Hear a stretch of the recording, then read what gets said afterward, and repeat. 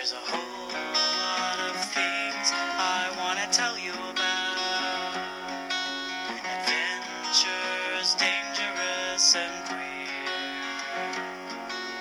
Some you could guess, and some I've only hinted at. So please lend me your ear. Everyone has a relationship with gender. What's your story? Hello and welcome to Gender Stories with your host, Dr. Alex Iantaffi. Hello, Gender Stories listeners, and welcome to another episode. It is my great pleasure to introduce you to another fabulous guest today. Our guest is Tristan Reese, an established thought leader, educator, and speaker who focuses on issues of diversity, equity, and inclusion. He's a professionally trained anti-racism facilitator and curriculum designer, studying under Reverend Dr. Jamie Washington at the Social Justice Training Institute. Tristan has also been organizing with the trans community for nearly 2 decades and has been on the front lines of this generation's biggest fights for LGBTQ justice. He's also the author of a book that's about to come out, How We Do Family. Sorry, the title is How We Do Family. And I believe the publishing date is June 29 of 2021, so very soon. And I had the privilege to read Tristan's book, and here we are to talk about your book. Welcome. Thank you. It's so weird. In my mind, I was like, oh, it comes out on June 29th, so no one will read it until June 29th. And so the idea that like my baby's already out into the world and people are like making judgments about it, I'm just not ready. I'm just not ready. That's fair. Let's talk about that. What do you worry about? Because I know as an author, I know what it's like to have a book baby in the world. And so what's happening for you as this kind of book baby is out into the world? Yeah, so many things. You know, I think probably most importantly, I really oscillate between like, holy crap, I know I fucked up.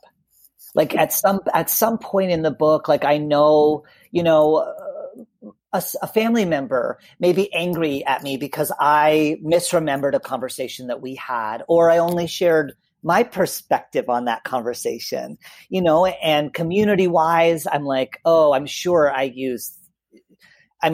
especially trans people hate the way that I explain the difference between gender identity, sexual orientation, gender expression. I still use a really binary, like colonial framework.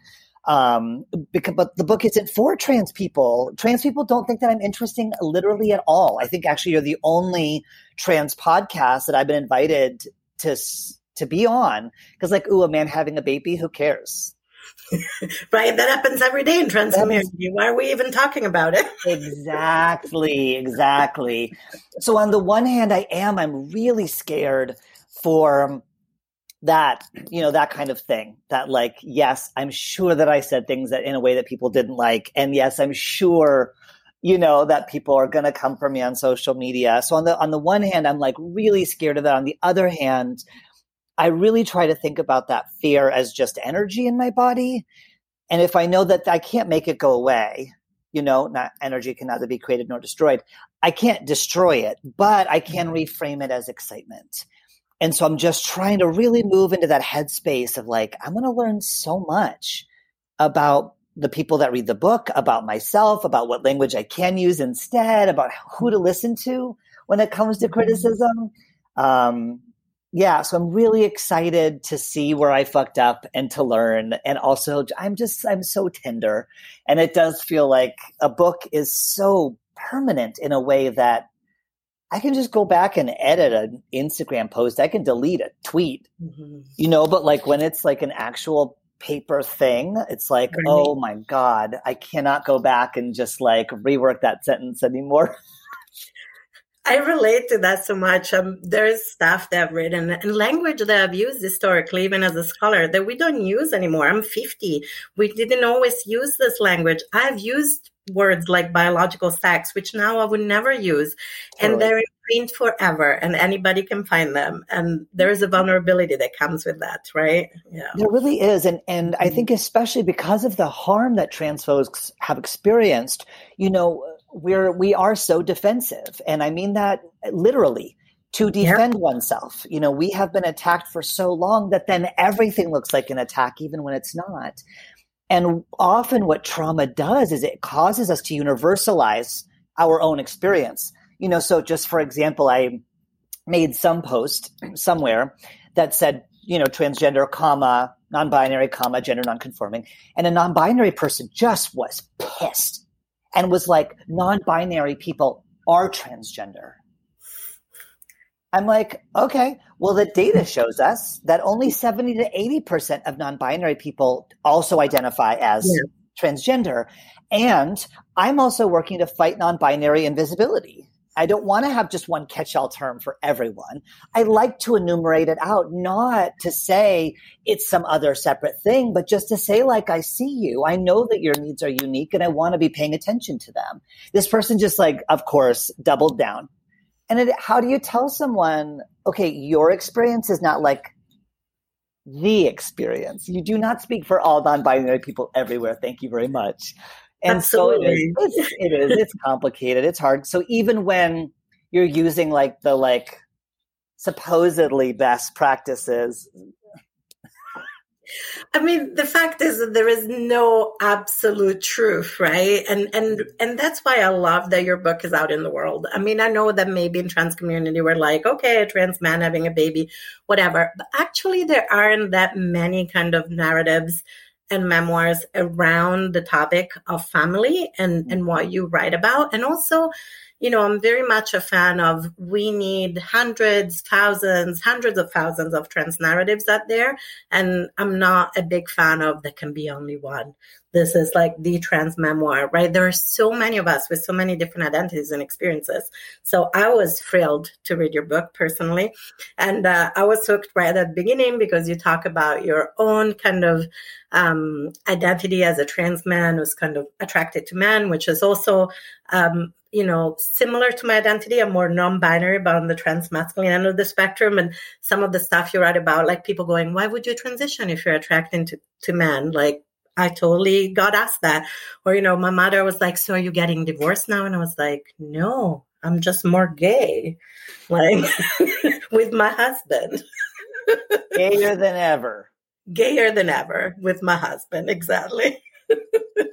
Who already knew I was queer. So, and it was like, you weren't that feminine because I was always like, how do you feel, dear? And it was like, you're just the same person, just different pronouns. Anyway, enough about me. I do want to talk about your book, and it's about family. So let's start from why family? Why you could have focused on other aspects of your experiences, I'm sure. Why focus on family? I mean, a few reasons. You know, number one of the major reasons I focus on family, period, it really dates back to some of the like earliest labor union people saying like it's the bread and roses mentality. It's, you know, some of the original things that labor unions were fighting for was not just a livable wage, but also weekends off, also holidays, also like health benefits.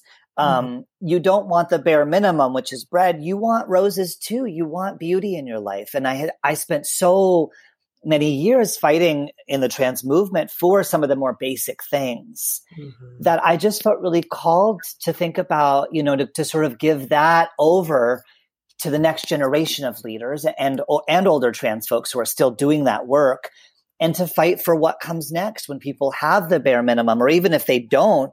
How do we continue to enrich and beautify and strengthen our lives so that they are not just lives worth saving, but lives worth living? And for me, that's what family really was. It really was, even if the world was horrific and brutal, I could come home and I could not just be safe, but be loved. And to have that in multiple ways, you know, from my family, my partner and my kids, you know, that just seemed so important and powerful for me. And so that's just the personal reason why I did it. And then the really practical reason is just that my agent and then my book publisher made it super clear that this was a place where there just wasn't a lot. And so they're like, great, this is the thing you know about, like, let's do this because it doesn't exist that much right now. So yeah, those are the two, the personal and the practical. I love that. Personal and practical are a beautiful way to put it. And I think both are valid, right? Exactly. I noticed straight away this stood out because there aren't that many narratives out there that have been written about.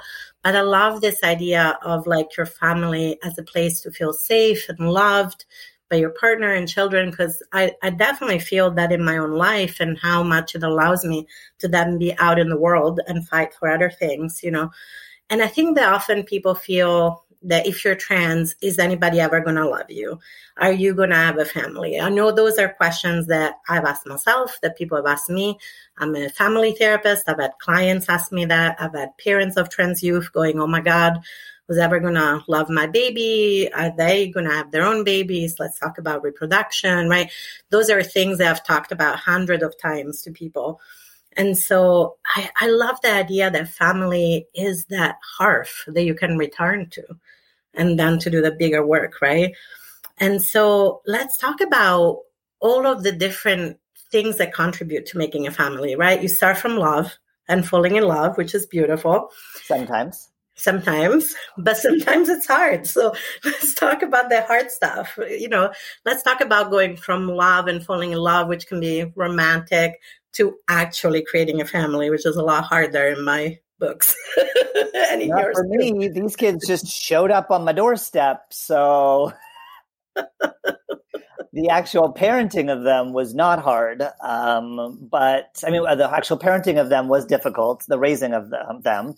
But the actually becoming a parent for us, nope, it was very simple. We got a phone call and we were parents to my partner's niece and nephew. And that was pretty much it. And then obviously the baby came later.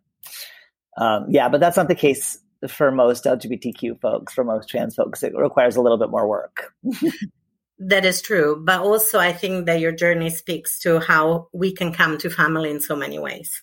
It can be that phone call. It can be just like, there you are. There is an opportunity for you to like move up and meet a responsibility, or your partners, you know. And so what was that like for you to kind of become a parent pretty much almost overnight, you know? And then, yes, then there was a baby, but let's start with the becoming a parent overnight. Yeah, I do not recommend it. Number one, 0 out of 5 stars. There. Wouldn't try again. It really was. It was horrific. It was really, really, really brutal. And I went in just like the way that I go into everything, with just like pure naive stupidity.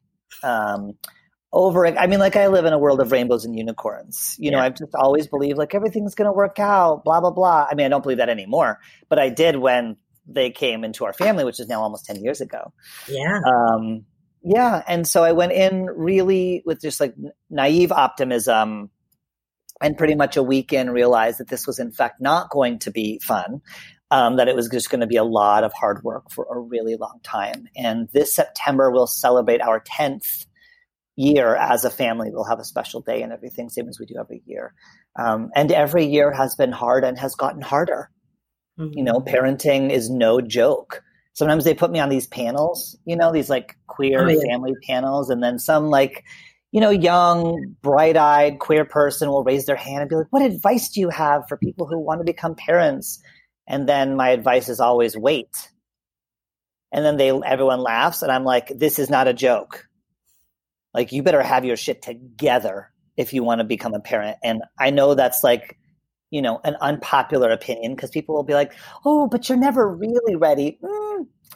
You're like more ready or less ready for sure.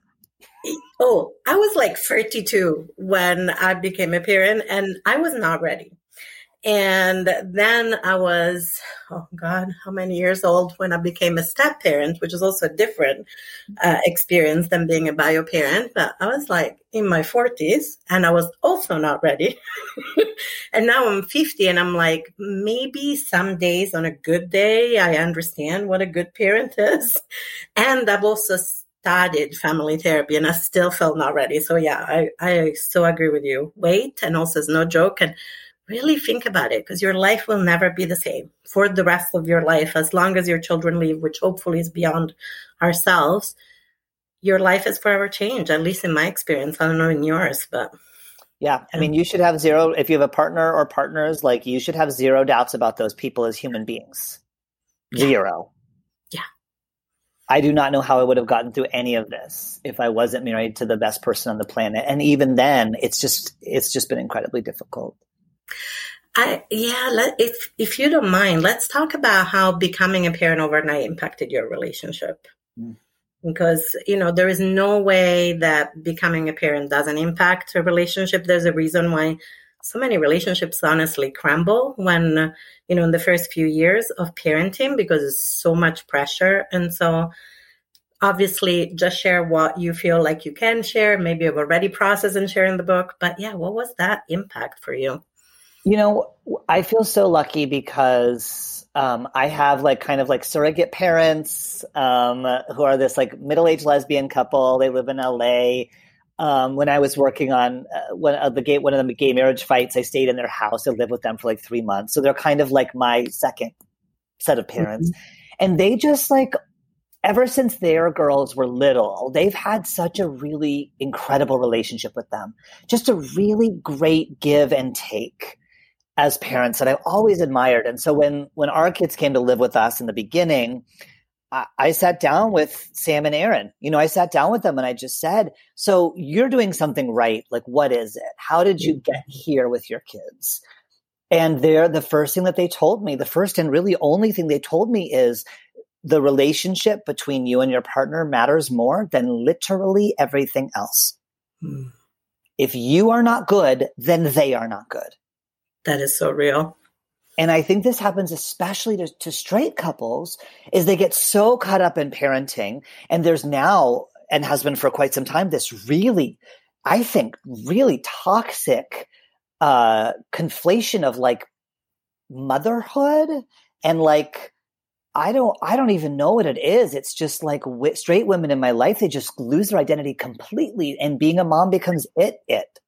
And if they're not sacrificing all of who they are for that, then ooh, your friends, your mom, aunts, the internet, everyone is going to come for you. Mm-hmm. And for them to say that, I was okay, that ended up being really, really important. And so it was if we had a friend that could babysit the kids, we did date night every Friday. We did date night. We went out, we talked about the kids, yes, and other things, hopefully, and just held hands and looked at each other and checked in. And talked about hard things and not so hard things. And, obviously we did not do things perfectly. And there were very hard moments, whatever disagreements we had, whatever small dynamics were coming up prior to the kids, they all really came to the fore. Stuff around class and classism and gender. I mean, all of that stuff really came out in full throttle during those early months and years of parenting our big kids. But really, really focusing on us was really important. And if you ask my big kids now if you ask them who I love the most, they'll say it's my partner. Yeah. And that's what I've told them. And that's okay, right? Because you are the stable unit within which they're kind of being parented. And I love what you said, that there is something toxic about, in a way, parenting is so important to me, absolutely central to my life. And yet I have seen this kind of toxic, overly identification, I think especially cis white women, with motherhood. And then what happens is that they're so overly identified with motherhood, then if children deviate from their hopes and expectations and dreams, including sometimes they happen to have a trans child or a non-binary child, and then they feel they don't know what to do. Yeah. They don't know what to do because this was not the plan, in air quotes, right? This is not what they expected, right? And there's so very little to be expected with parenting, right? I don't know if that's your experience, but there's so much unknown. Tell me about your relationship to the unknown in this journey of family and parenting. Yeah, I mean, this is a story I talk about in the book, but I have this, this acquaintance of mine who she and her husband she's a member of the trans community, and she and her husband have fostered, I think, hundreds of at-risk adolescents. In a sort of a temporary situation, and then ended up adopting 2 and then I think 3 siblings. And I like had her on a panel that I did once, that I facilitated. And, she said most of her frustrations as a parent could be traced back to her kid or kids not behaving the way that she wanted them to and just behaving the way that they were. Yes. And that most of the devastation and heartbreak and frustration with parenting comes from kids just being who they are and not who you want them to be. And so she said, as much as you can throw out who you want them to be and really just get super comfy with who they actually are, the less parenting can feel like unknown and the more it can feel like an adventure that you're having. And that's like, it's still so easy to say and so hard to do. I don't know how she does it because she has kids with special needs, and as our kids have struggled with a variety of things, I'm just like, how does she do it? And so that's one of the constant reminders that I have for myself is just like, am I frustrated because this awesome kid is just like not some fantasy kid in my head, but is actually just the real person.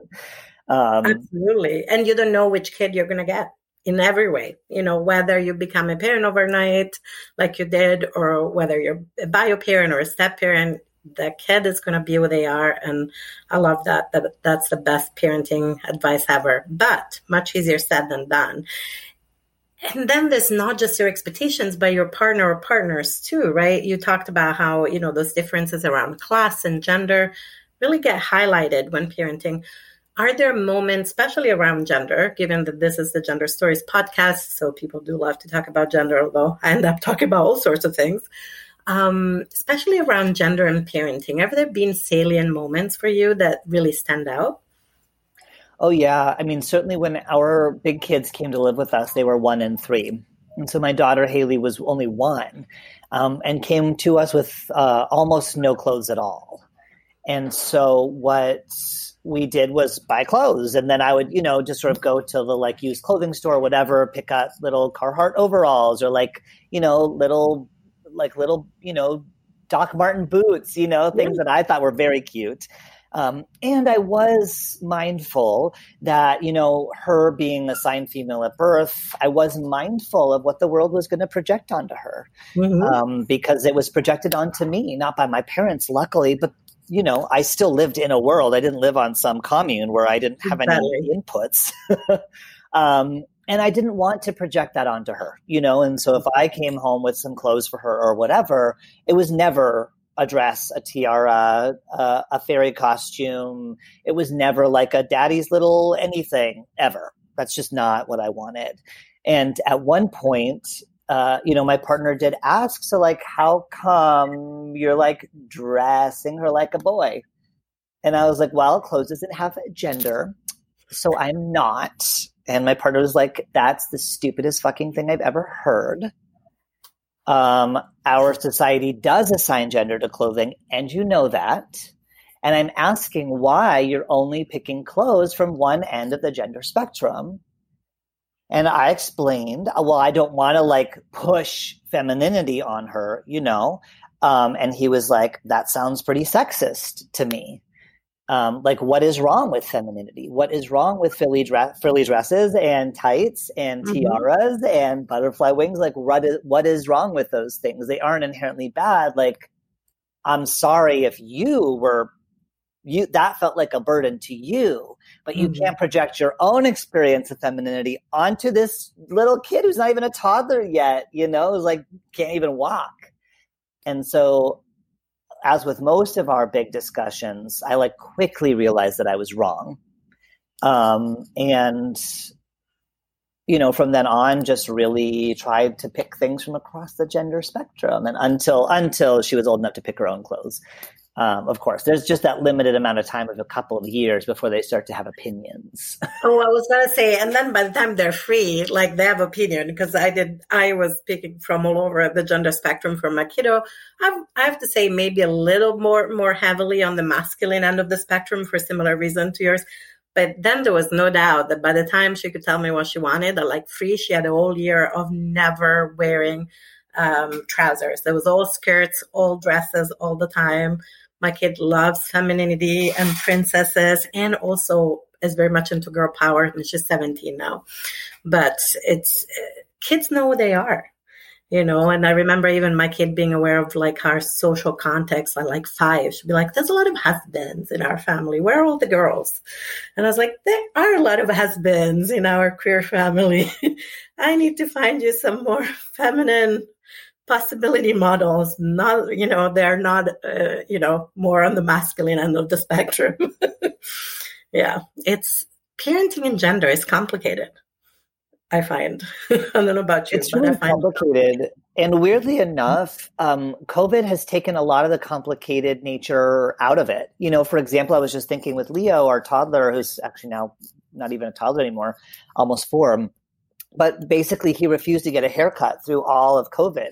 So his hair just got longer and longer and longer and longer. And, it doesn't really tangle that much. It doesn't get greasy. It was long enough that it wasn't in his face. So who cares, And similarly, we dress him just across the gender spectrum. Whatever people hand down to us, great. So yeah, sure, skirts, dresses, leggings with hearts on them. He doesn't care. So we don't care. And it occurs to me that his ability to continue to be gender creative without even that doesn't even exist, because there's no gender to conform to or to rebel against. It's just clothes, and that's really been empowered and strengthened by the fact that there's no other inputs.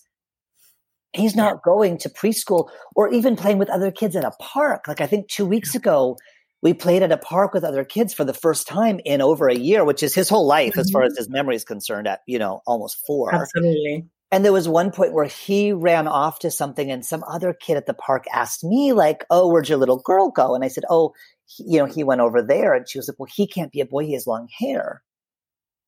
And he didn't hear it. Right. But it was really that point that I was like, oh my God, he's never heard that. He has literally no clue that usually boys have short hair and usually girls have long hair.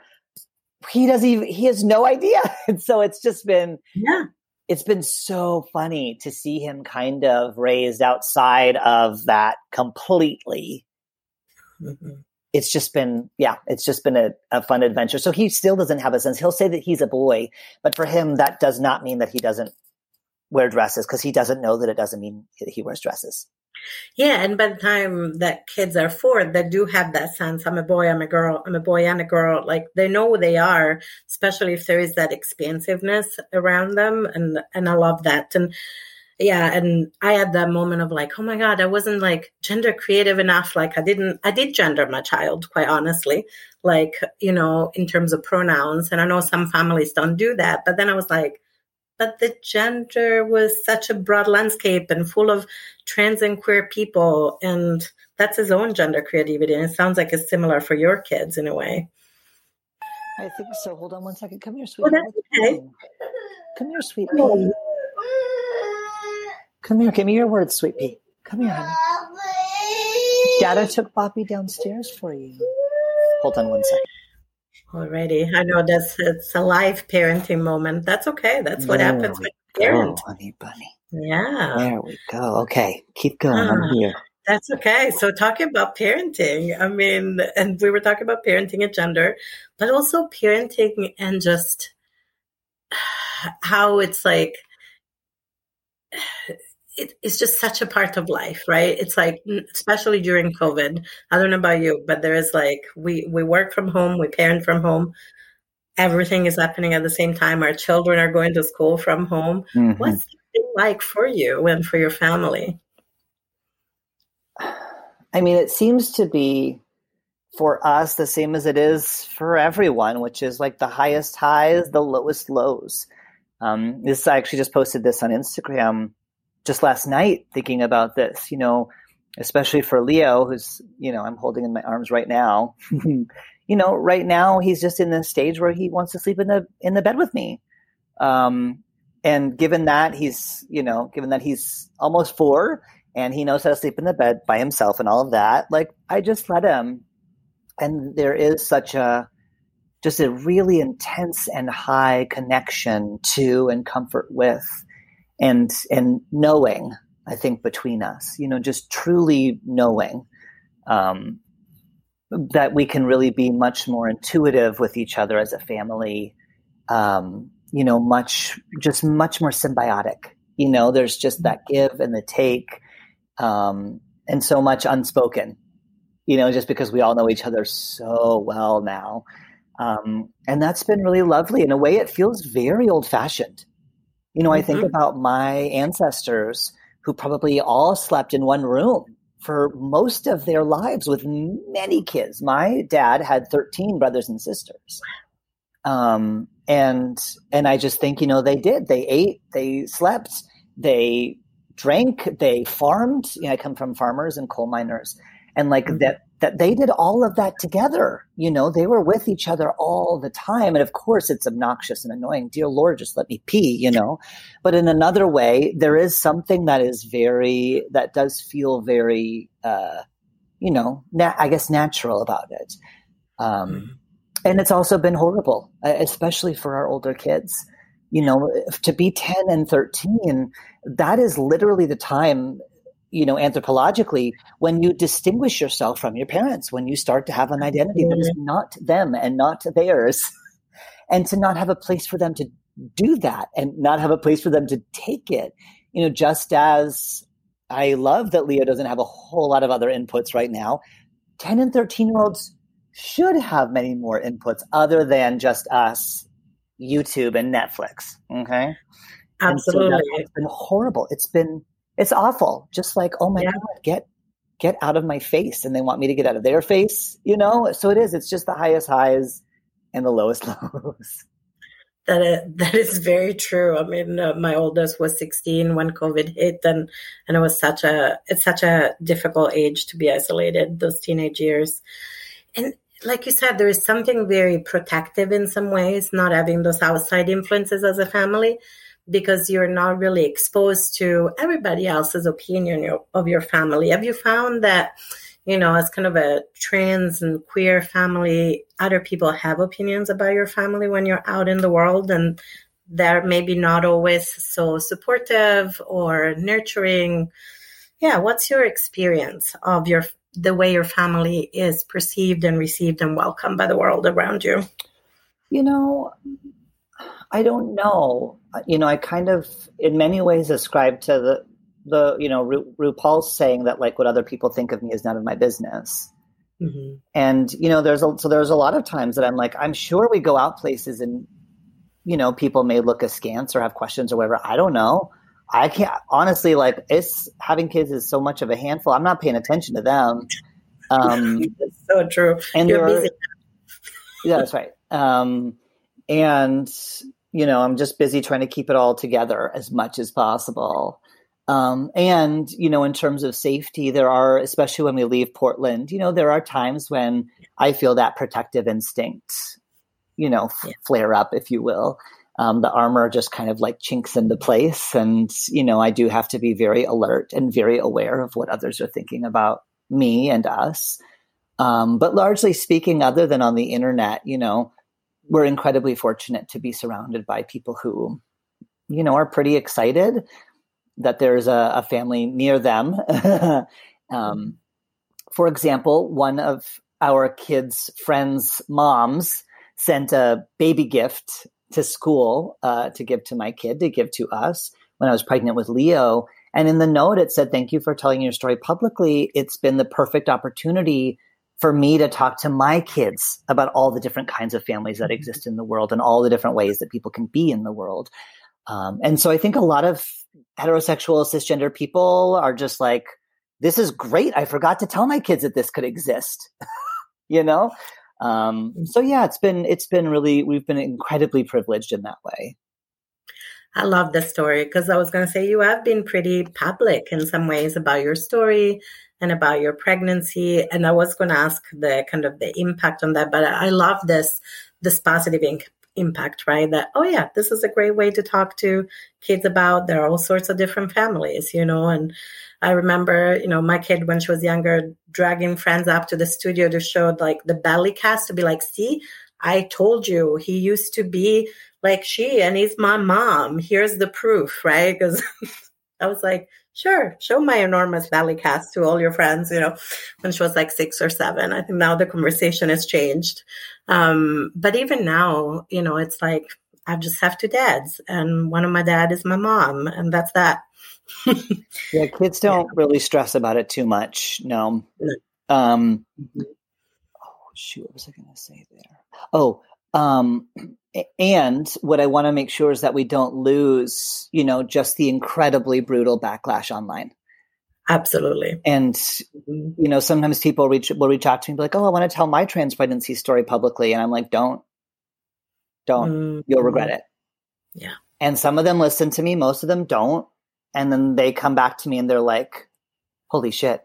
I'm like, yeah, I tried to tell you. I mean, no joke. I know several now trans and non-binary folks who've told their story publicly or tried to, and have ended up in deep mental health distress. Oh, I can absolutely believe that. I think that being a visible trans person online can really make you a target, especially right now when there are so many people who seem to be really focused on demonizing trans community in every way. And, the wave from the UK is coming. And before moving to the US, I lived in the UK for 15 years and I have many friends there. And I'm so anxious about this wave of TERF coming here because I can see the impact it's had on my friends and communities' mental health in the UK. And I see it coming. It really feels like this just enormous wave coming at us, and I'm not sure that folks really understand just how impactful it could be if we don't stop it. Yeah. And it's also a great opportunity for, trans folks who are assigned female at birth to be learning from transgender women, because they've been in this for as long as they have existed in modern society.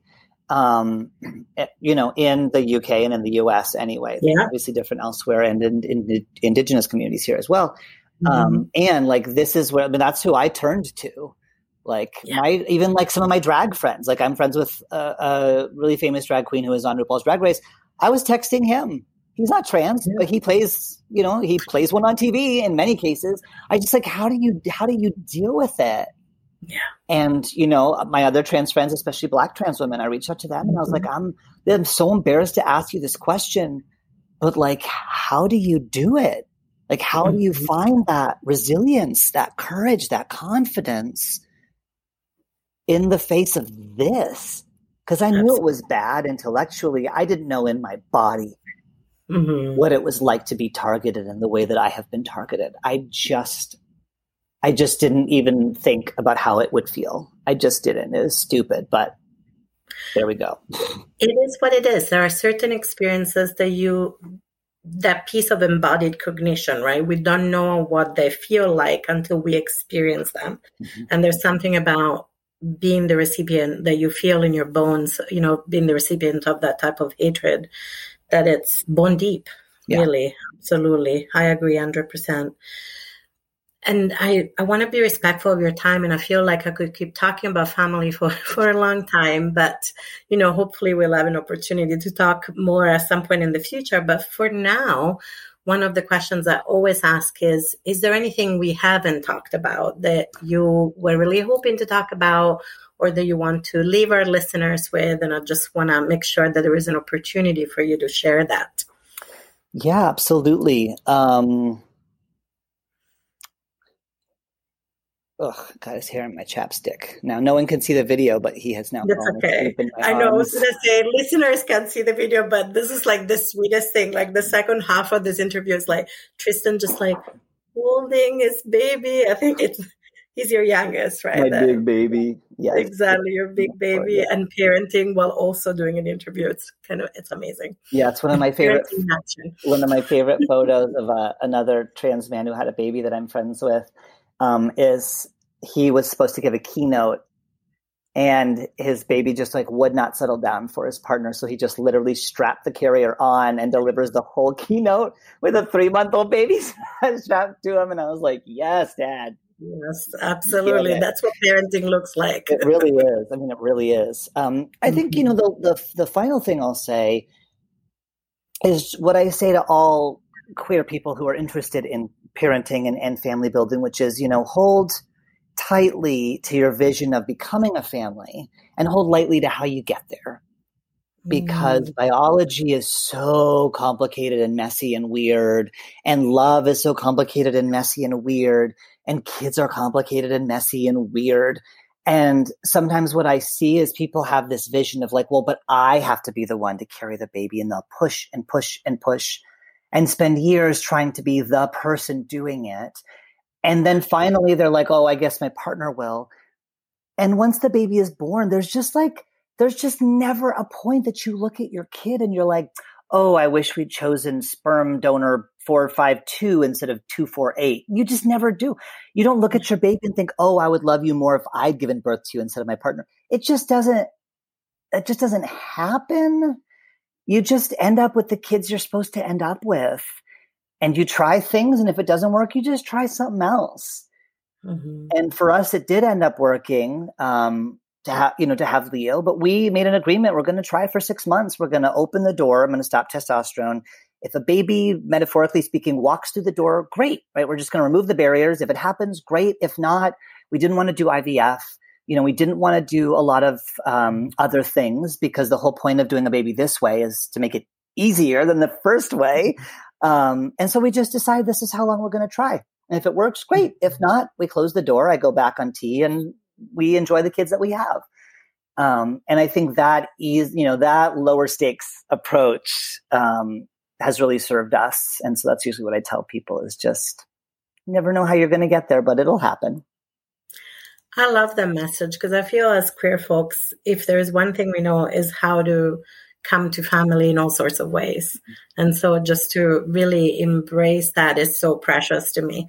And yeah, as somebody who's a parent, both by biology and by partnership, and having those, that kid walk through the door, I love that. I love that approach. Any call to action that you want to leave with our listeners? Anything that you would like maybe cis allies to do? Because, I love that message to trans and queer folks, like stay open to family, however it comes to you. But any messages for cis allies? Yeah, a lot. That's why I wrote a whole book. That's a great way to put it. Truly, yes. I've spent the last 20 years of my life working with, that's not true. How old am I? 30? I first started doing trans organizing when I was 16. And so, for 22 years, I've been working with cis people on trans shit. And there's a lot to it. There's a lot to how do you examine the internalized stuff. There's a lot to some of the facts and figures, and then there's a lot to the tools. It's the sort of head, heart, hands model. And I put as many as I could fit into this book without it feeling teachy, I think you did an amazing job. Like, I enjoyed reading it, but I could also see how you were appealing to that kind of that heart-to-heart connection that I think people need to feel to kind of change the way they look at LGBTQ folks, and especially trans folks, I think. Yeah. So yeah, I totally agree. Listeners, please do buy the book. Buy it for family members. It's going to make a great present for whatever holiday you celebrate, or just because maybe we're starting to see family again now that we're vaccinated. Mm-hmm. So the book is How We Do Family. And you can find it at any independent bookstore or wherever you get your books from. And thank you so much, Tristan, for giving your time. And your big baby's asleep now. Look at and his little face. I know, this is like the sweetest moment. Oh, I love him so much. But it is also like, that's just like a totally perfect example. He comes up the stairs crying. I'm like, oh, he's just tired. I know the blanket you get. I'm just going to grab it. I know exactly what to say to him. I will hold you on my lap, but you have to be quiet because I'm having the conversation with a friend. It's just, there's an ease there that we've really gotten to, I think, because of COVID. And it really is so sweet. And what a gift to be able to kind of see that parenting in action and see that ease. And I think there's a lot of that beauty in your book. Of kind of how you come to family sometimes can be challenging, can be unexpected, but if you just open that door, here you are. Kids will walk through. Exactly. And you've been doing this for 10 years now, right? So feels like forever. It always does. I wish I could tell you it gets easier. Having done this for 17 years, it just keeps feeling like forever in my experience. Well, thanks so much for having me.